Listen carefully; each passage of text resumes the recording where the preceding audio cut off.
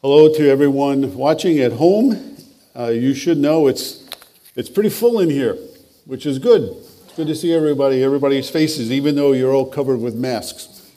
I can see you're smiling, which is good. Please join me in prayer.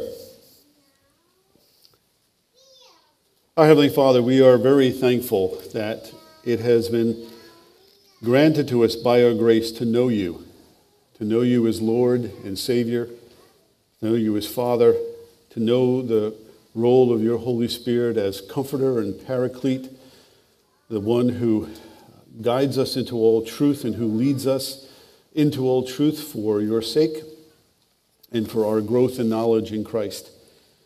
We thank you for the fellowship that we enjoy through our faith in Jesus Christ and for your presence now among us as we gather in your name to worship you. And I pray for those who are gathered here, for those who are watching online, that your Spirit, Lord, would unite our hearts in a single pursuit, and that is to make much of you, to glorify you, to seek you so as to find our deepest and most lasting satisfaction in Jesus Christ, so that you may be glorified in all that we do. Father, open now to us your scriptures, that we would learn of them.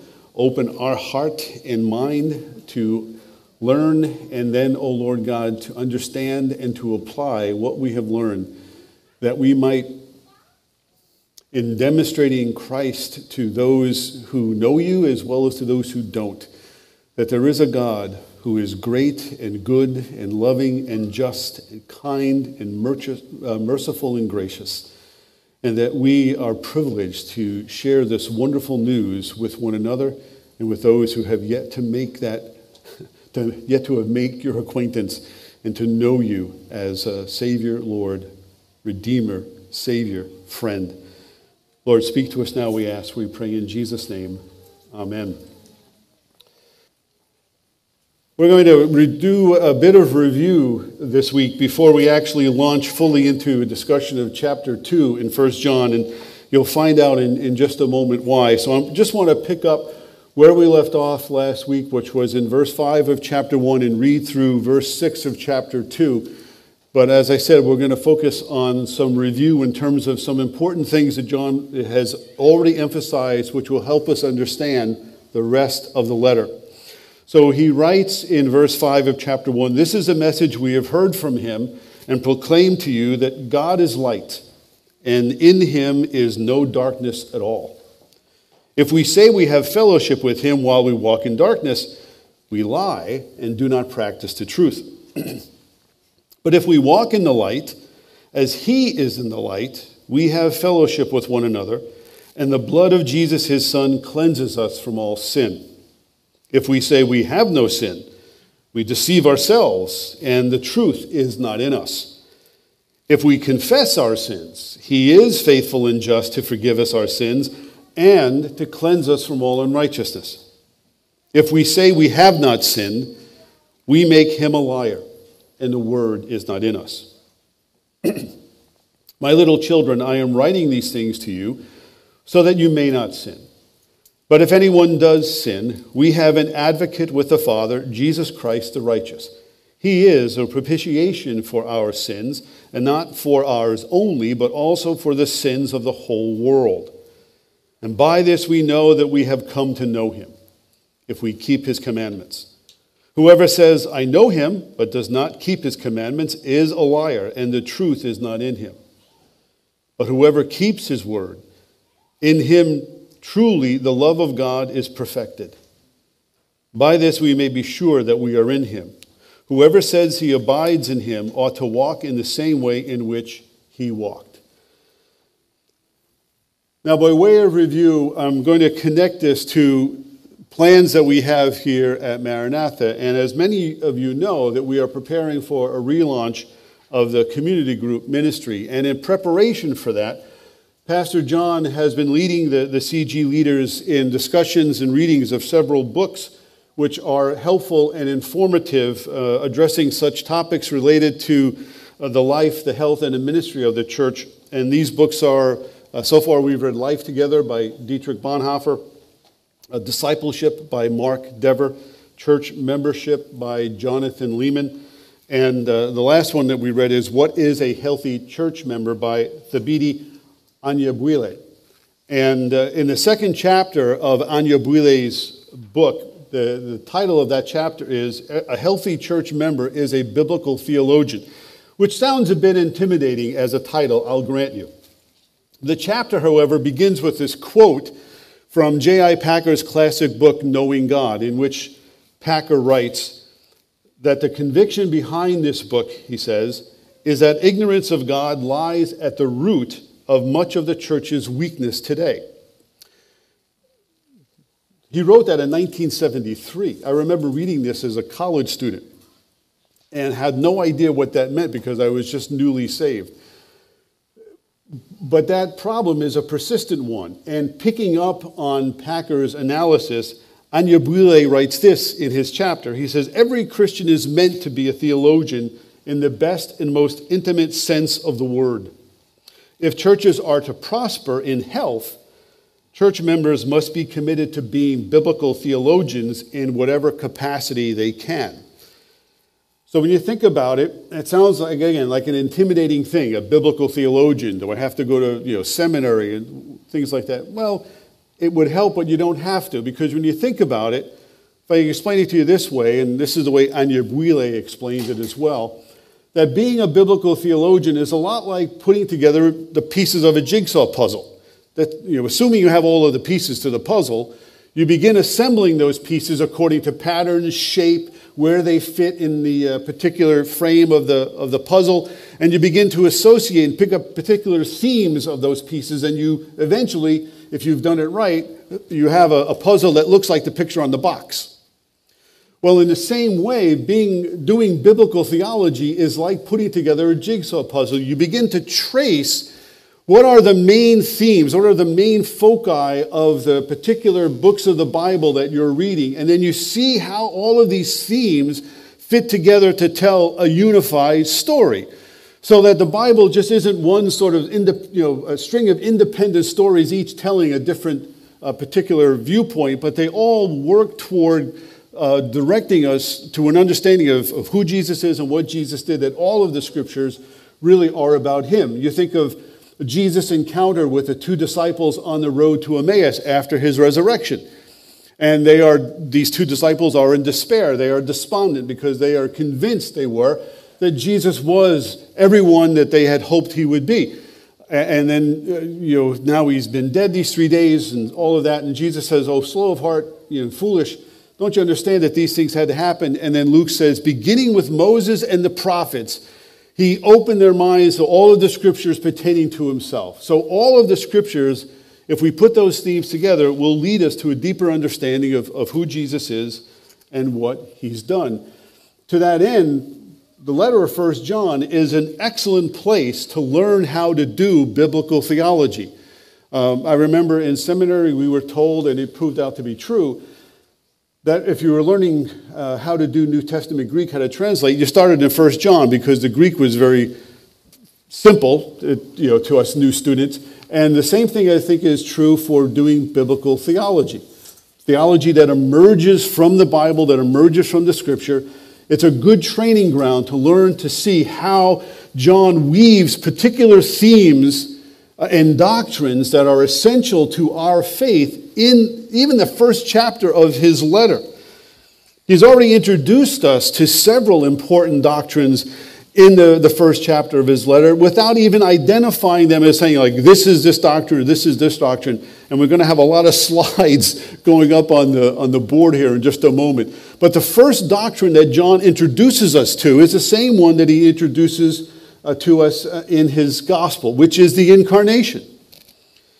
Right there in verse 2, he says, the life was made manifest, and we have seen it and testified to it, proclaimed to you the eternal life, which was with the Father and was made manifest to us, which was revealed to us. And so from the start, John wants us to know that Jesus is in fact, as he says in his gospel, the Word was God, the Word was with God, he was with God in the beginning, and we have seen his glory. And I kind of know what you may be thinking is like, Pastor Mike, we've been through this. We get it. We understand, Jesus is fully God and fully man. Why Why go over it again? Well, because it's at the heart of the gospel, number one, to have a complete understanding of who Jesus is as fully God and fully man pertains to how we understand the nature of salvation. That as fully God, Jesus is able to fully bear the wrath of God against him for our iniquity. And then as fully man who lives a perfect life, he is able to be that perfect sacrifice for sin because he lived a sinless life. And if you begin to separate the two, you have a false gospel, you have a false Christ. And there are many in our culture even today who would do that, who would and have consciously separated the historical Jesus from the Christ. And they have reduced Jesus to this very well-intentioned person who was, fighting against injustice and all sorts of inequality, and he was crushed by the machinery of the world. But in doing that, he released into the world this Christ consciousness that if we could just tap into that, everything would be fine. And you begin to think, wait a minute, that's not what Jesus is about. And so the incarnation grounds us in an understanding of the nature and character of Christ's mission and then our mission as well. So a fundamental understanding of the incarnation, looking at John 1, the gospel, and then looking at 1 John 1, he introduces this as elementary to where we begin our knowledge and understanding of the gospel. Then he moves into a discussion of the church. In verse 3, he talks about the fact that we have that which they have seen and that which they have heard. They've heard Jesus, they've heard the gospel. They proclaim also to his congregation and to others. Why? He says, so that we may have fellowship with you. You may have fellowship with us. And our fellowship is with the Father and with the Son.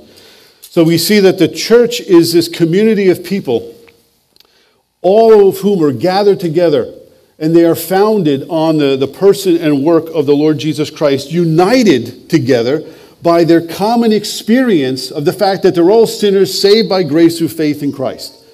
So that becomes a starting point, and that God is doing this amazing thing by bringing people from various backgrounds, various levels of the economy and society, different levels of intelligence, different levels of income, male and female, children, bringing them into this community in order to build them up into a holy dwelling in which the Spirit of God resides.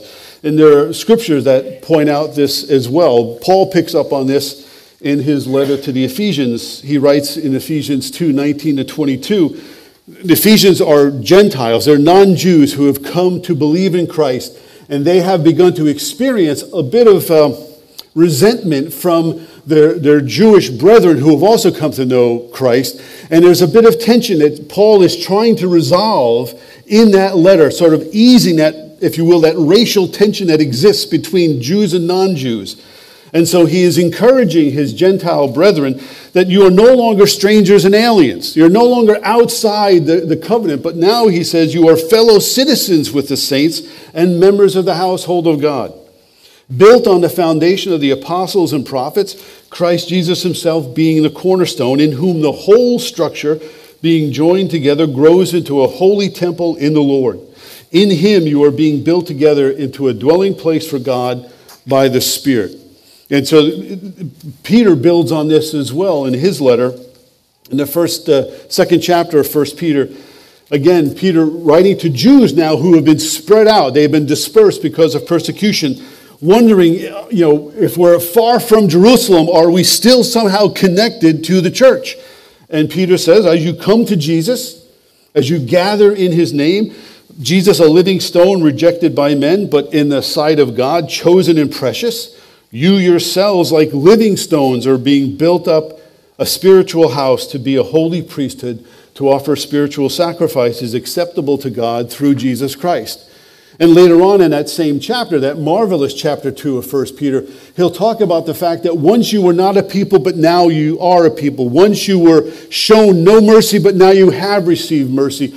All for the purpose, he says, of declaring the excellencies of the one who called you out of darkness into his marvelous light. So the church becomes this gathering place of people, and men and women from all over society and culture to sing and declare the praises of the God who redeemed them. Now, the next one is one that you're probably thinking, well, Pastor Mike, you're really stretching it. But, clever fellow that I am, you'll see that I'm not. Special revelation. This is in verses 2 and 3, and I'll explain that in just a moment. The idea that the life was made manifest, and they proclaim it to them, and we have fellowship. What is special revelation?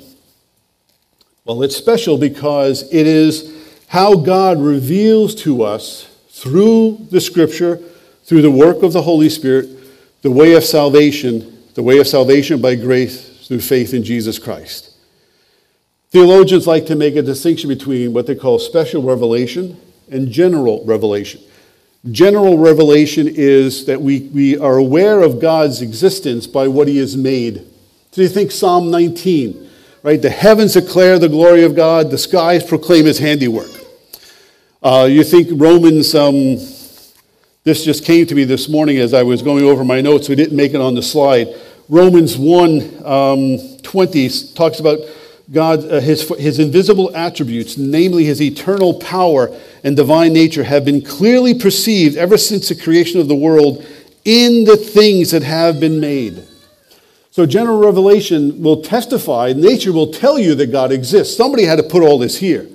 But it won't lead you to a confession of faith in Christ. It won't lead you to believe in the God who made these things. That's special revelation. That's the realm, if you will, and the work of the Holy Spirit. Jesus talks about a manner of special revelation in John chapter 10. There in John chapter 10, he calls himself the Good Shepherd. And he says about those who will follow him, he says, "My sheep hear my voice, and I know them, and they follow me, and I give them eternal life." Well, how do we follow him except that the Spirit opens our heart and our ears to hear him and to believe in him? Probably the best example biblically is from Acts 16. Paul and his companions, they travel and they visit the city of Thyatira, and they are preaching the gospel by the riverside. And Luke tells us there's a woman there named Lydia, who she was a businesswoman. She sold purple, and she's listening to Paul preach. And the scripture there says the Lord opened her heart to respond to what Paul was saying. That's special revelation. God opening the heart so that suddenly what was once dead words, dead letters on a dead page, now suddenly leap out of the page into our heart and our mind, and they open our understanding of who Jesus is.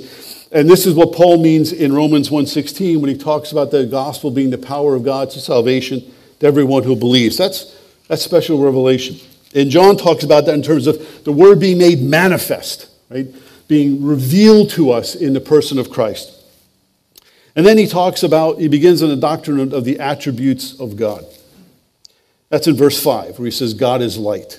Light is an attribute of God. It does the same thing, does John in 1 John 4:8, when he talks about, and he says God is love. And again, scholars and theologians like to classify God's attributes in two categories, right? There are communicable attributes and incommunicable attributes. We should know about communicable attributes because we're dealing with communicable diseases while we're living in the age of COVID, right? Something that's communicable, you communicate it. And so the communicable attributes of God are those attributes which we are allowed to practice and reflect. So you think of love and mercy and compassion and grace, kindness, gentleness. Think of the fruit of the Spirit in Galatians 5:22. Love, joy, peace, patience, kindness, goodness, gentleness, faithfulness, self-control. Those are communicable attributes that we are allowed to participate in and demonstrate to the world.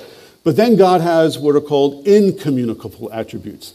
And these are attributes that belong to God and God alone. God is light. Right? God is eternal. God is triune. He is omnipotent, all-powerful. He is omnipresent. He is present everywhere. He is omniscient. He is all-knowing. He is all-wise. So John is introducing us into the fact that God is light, and if we're going to know how to walk in the light, we have to know the God who is light. Paul talks about God dwelling in unapproachable light as well. So it's important to know that, important to see that. Also, the reason why I'm doing this is to begin to see how John knows his Bible. So these themes that he's drawing into this first chapter, he's not making them up. They are being drawn from the scriptures that he had in his possession, which would have been the Old Testament. And so he's introducing these ideas, these themes, as a means of making his case that we need to follow Christ and Christ alone, in opposition to what his opponents have been saying. Because the next doctrine is really the key issue that John is dealing with in his congregation, and that is the doctrine of sin. You see in verse 6, 8, and 10, the issue is that his opponents were denying that, number one, they had any sin. They were denying that they had committed any sin, and that they didn't need to be forgiven for any sin.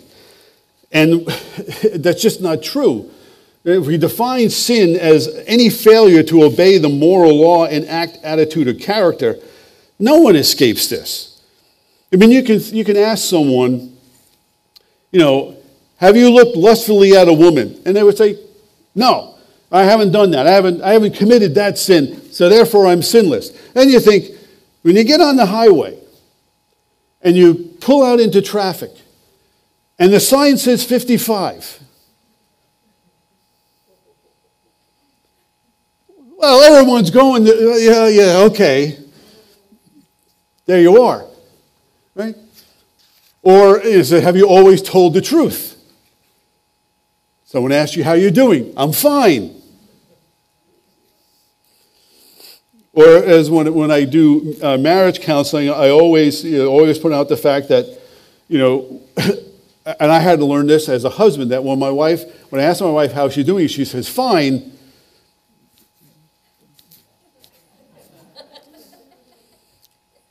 Press a little further, gentlemen, because it's not fine. So there is a gap here, right, between what we say and what we do. And so John's opponents, however, did much more than deny that they had disobeyed and broken God's moral law. They were going so far as to say, we don't even have a sin nature in us. We're that perfect. We're that good. They were denying what has come to be known as original sin. And that original sin stems from Adam's initial disobedience way back in the Garden of Eden. It's something that Paul refers to in that marvelous chapter 5 of his letter to the Romans. Romans 5, Paul is talking about the first Adam, the Adam that lived in the Garden of Eden, and he's talking about the second Adam, who was Christ. And in comparing the two, he says that by one man's disobedience, the first Adam's disobedience, the many were made sinners. And so what he's saying there is that original sin is not something that is, let's say we're born sinless and then we commit that first sin and it's original sin. No, it's the fact that we're tainted with it from the start. Every individual, in a sense, has the stain of Adam's disobedience wired into us. It's what Paul talks about in Romans 3:23. All have sinned and fall short of the glory of God. David, the classic example, Psalm 51, verse 5. I was guilty of sin from birth. I was a rebel from the time my mother conceived me. That's the New English translation of that verse, which I really like because it just gets to the heart of the matter. The other thing, too, is when you deny that you're a sinner, you deny that you have a sin nature, you're also short-circuiting and denying the role and primary ministry of the Holy Spirit that Jesus describes in John 16:8. Speaking of the Holy Spirit, in John 16:8, Jesus says, when he comes, meaning the Holy Spirit, he'll prove the world wrong concerning sin and righteousness and judgment. Concerning sin because they don't believe in me. Right? There's a problem right there. Right? That's sin, not believing in Jesus. Concerning righteousness, because I'm going to the Father and you will see me no longer. He's fulfilling everything that God gave him to do. And concerning judgment, because the ruler of this world now stands condemned. So what John is wanting us to understand is that sin is not a moral construct. Right? Sin is not this idea that the oppressor class has foisted upon the oppressed in order to keep them in place. But it is a reality into which every man and woman is born into and has to be dealt with either through faith in Christ or you face the judgment of God on your own and you are, at that point, your own attorney. which we all know, as the proverb says, he who has himself for a client has a fool for a client, right? We cannot represent ourselves before God adequately. We need someone to stand in our place. So sin is a serious thing. As R.C. Sproul says, it's an act of cosmic treason against a holy God. And that leads to the next thing that John talks about, the next doctrine he introduces, and that is the doctrine of sanctification.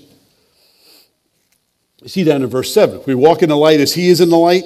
We have fellowship with one another. This process of growing in our relationship with Christ, it's this sanctification is this once-for-all act of God, the Holy Spirit, whereby we undergo a change in status and character. So where once we were separate from God, that was our status before, right? We have a change in status. Paul talks about this in Ephesians 2. Once you were far off, but now you've been brought near by the blood of Christ. So we change from being sinners to saints, from those walking in darkness to those walking in light. Paul does a marvelous job of this in Colossians, where he talks about being translated or transferred from the kingdom of darkness into the kingdom of the light of his glorious Son. It's just a marvelous thing. Peter does the same thing. So you have a change in status, but you also have a change in character. Right? You go from being a sinner to a saint. You go from one who's disobedient to one who is obedient. So that this, as the old hymn says, to see the law by grace fulfilled, right? And to see that God changes our hearts so that we go from being a slave to a child, and that duty becomes choice for us. So that in being in Christ, right, the Holy Spirit changes our heart so that with his help we live the kind of life that exalts and glorifies God, a life that practices what Jesus preaches so that we walk in the light as he is in the light.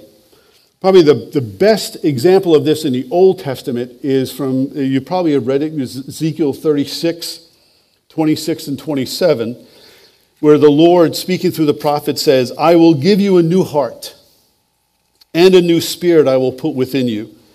I will remove the heart of stone from your flesh and give you a heart of flesh.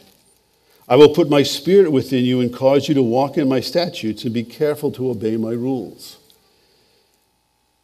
And then Paul, in his letter to the Ephesians, talks about putting on the new self, which is created after the likeness of God in true righteousness and holiness.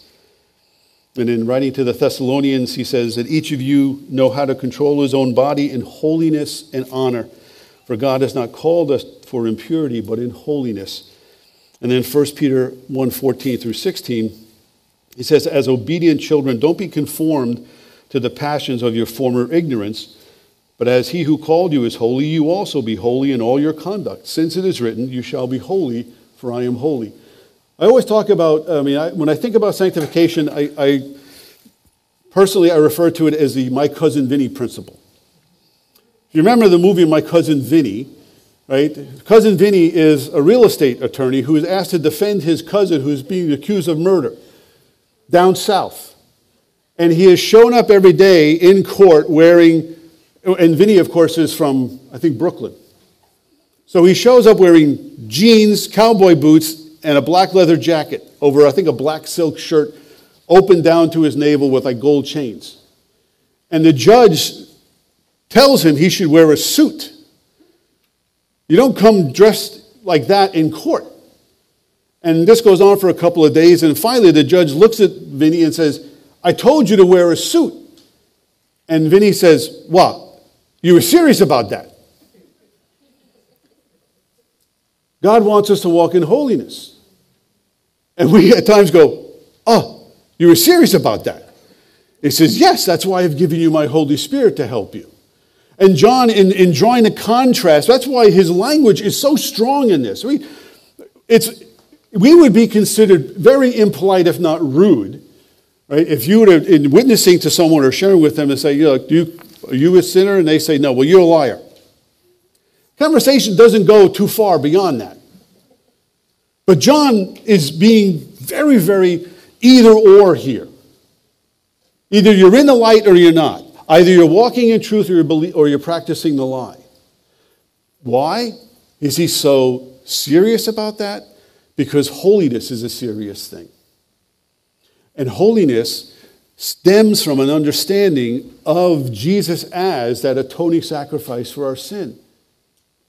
So that flows into the last of the doctrines that John touches on in that first chapter, and he gets into it at the start of chapter 2, which is the doctrine of the atonement.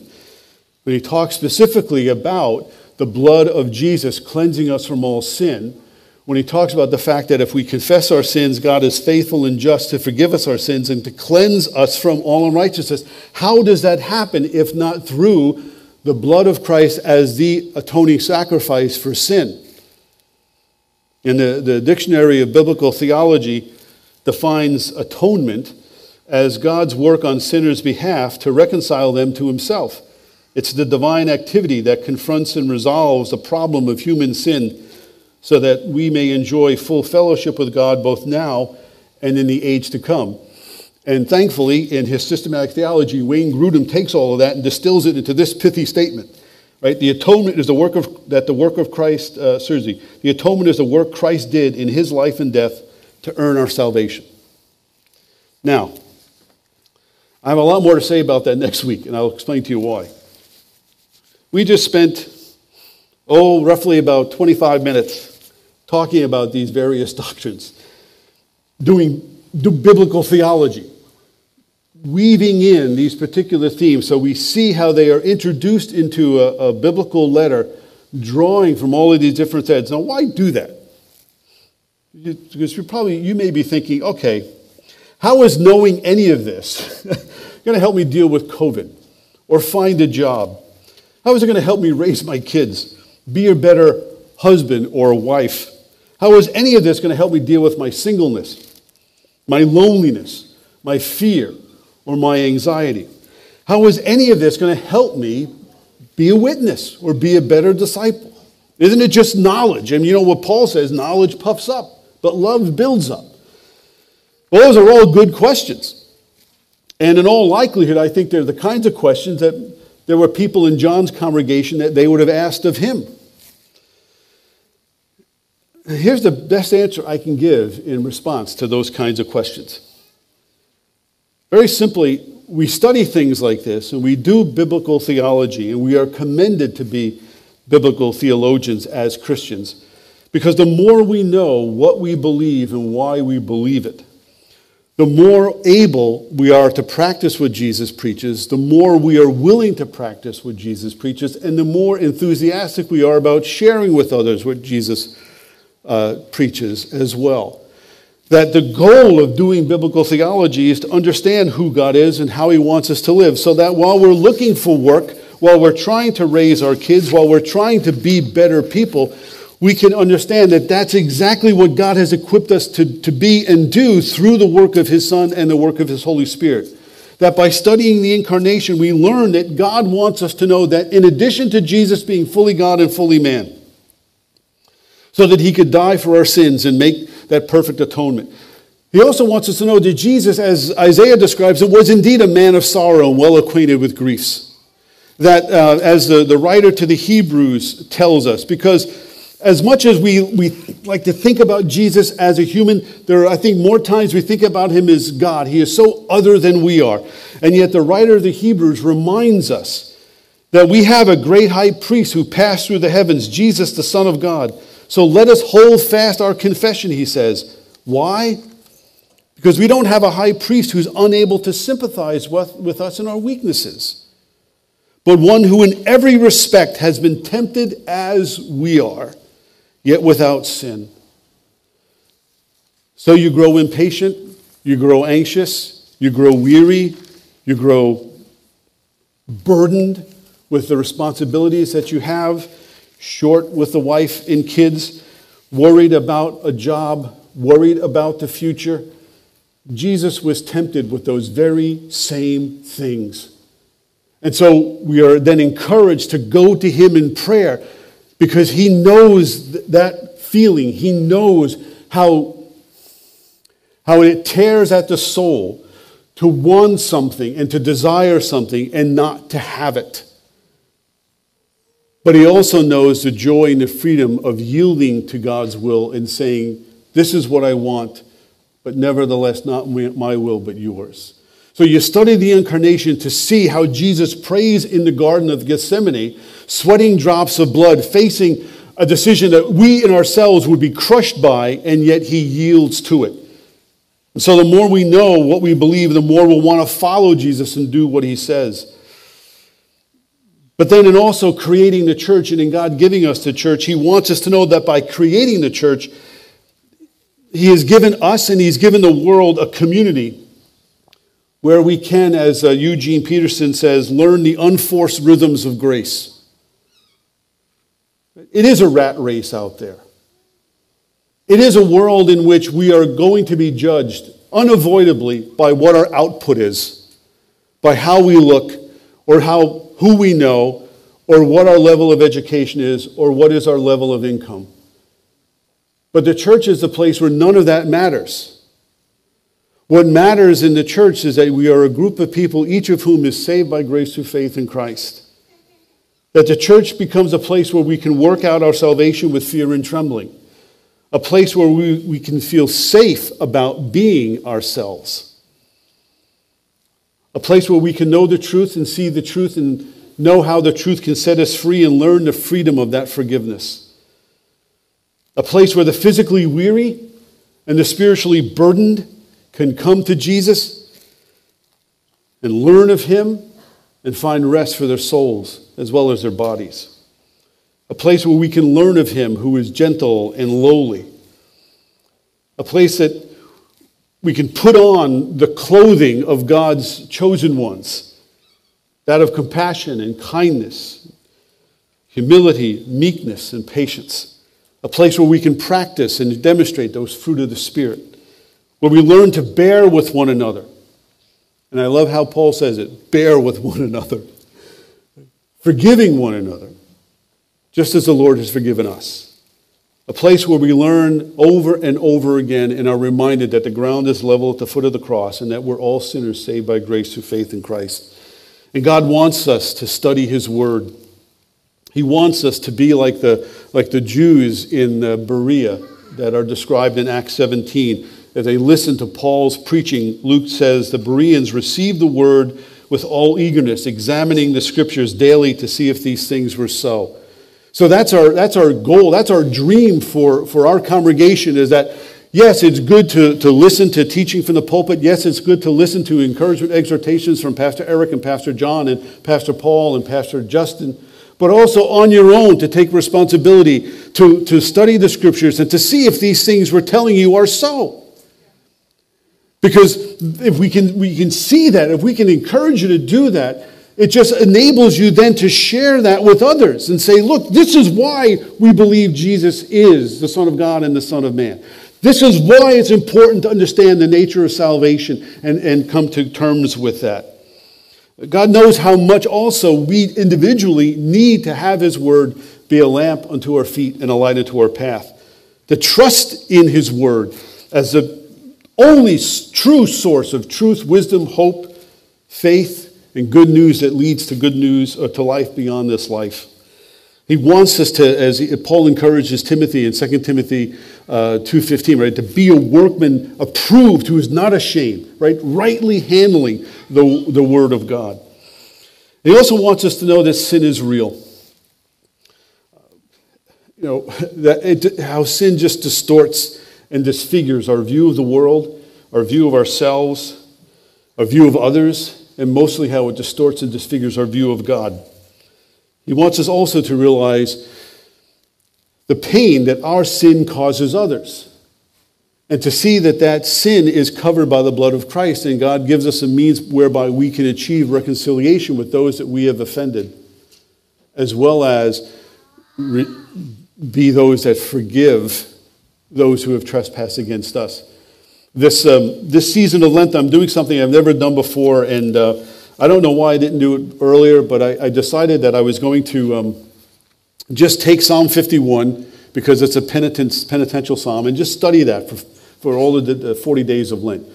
I would commend you to do something like that, just to sort of see David looking at his sin there in Psalm 51, and he knows because of what the Nathan the prophet has told him in 2 Samuel, that God has put away your sin. But then there are consequences to David's sin that follow from that. The child dies, and then there's trouble within his own household, which is when you read Psalm 51, you get to the end, and he prays for Zion. He says, God, do good to Zion, fortify the walls of Jerusalem, because David sees that even though he's forgiven, his sin has consequences. And so I think that God wants us to see the seriousness of sin, but also then see in that the glory of salvation through faith in Christ and his sacrifice. And then lastly, he also knows that in pursuing that, living a holy life is hard.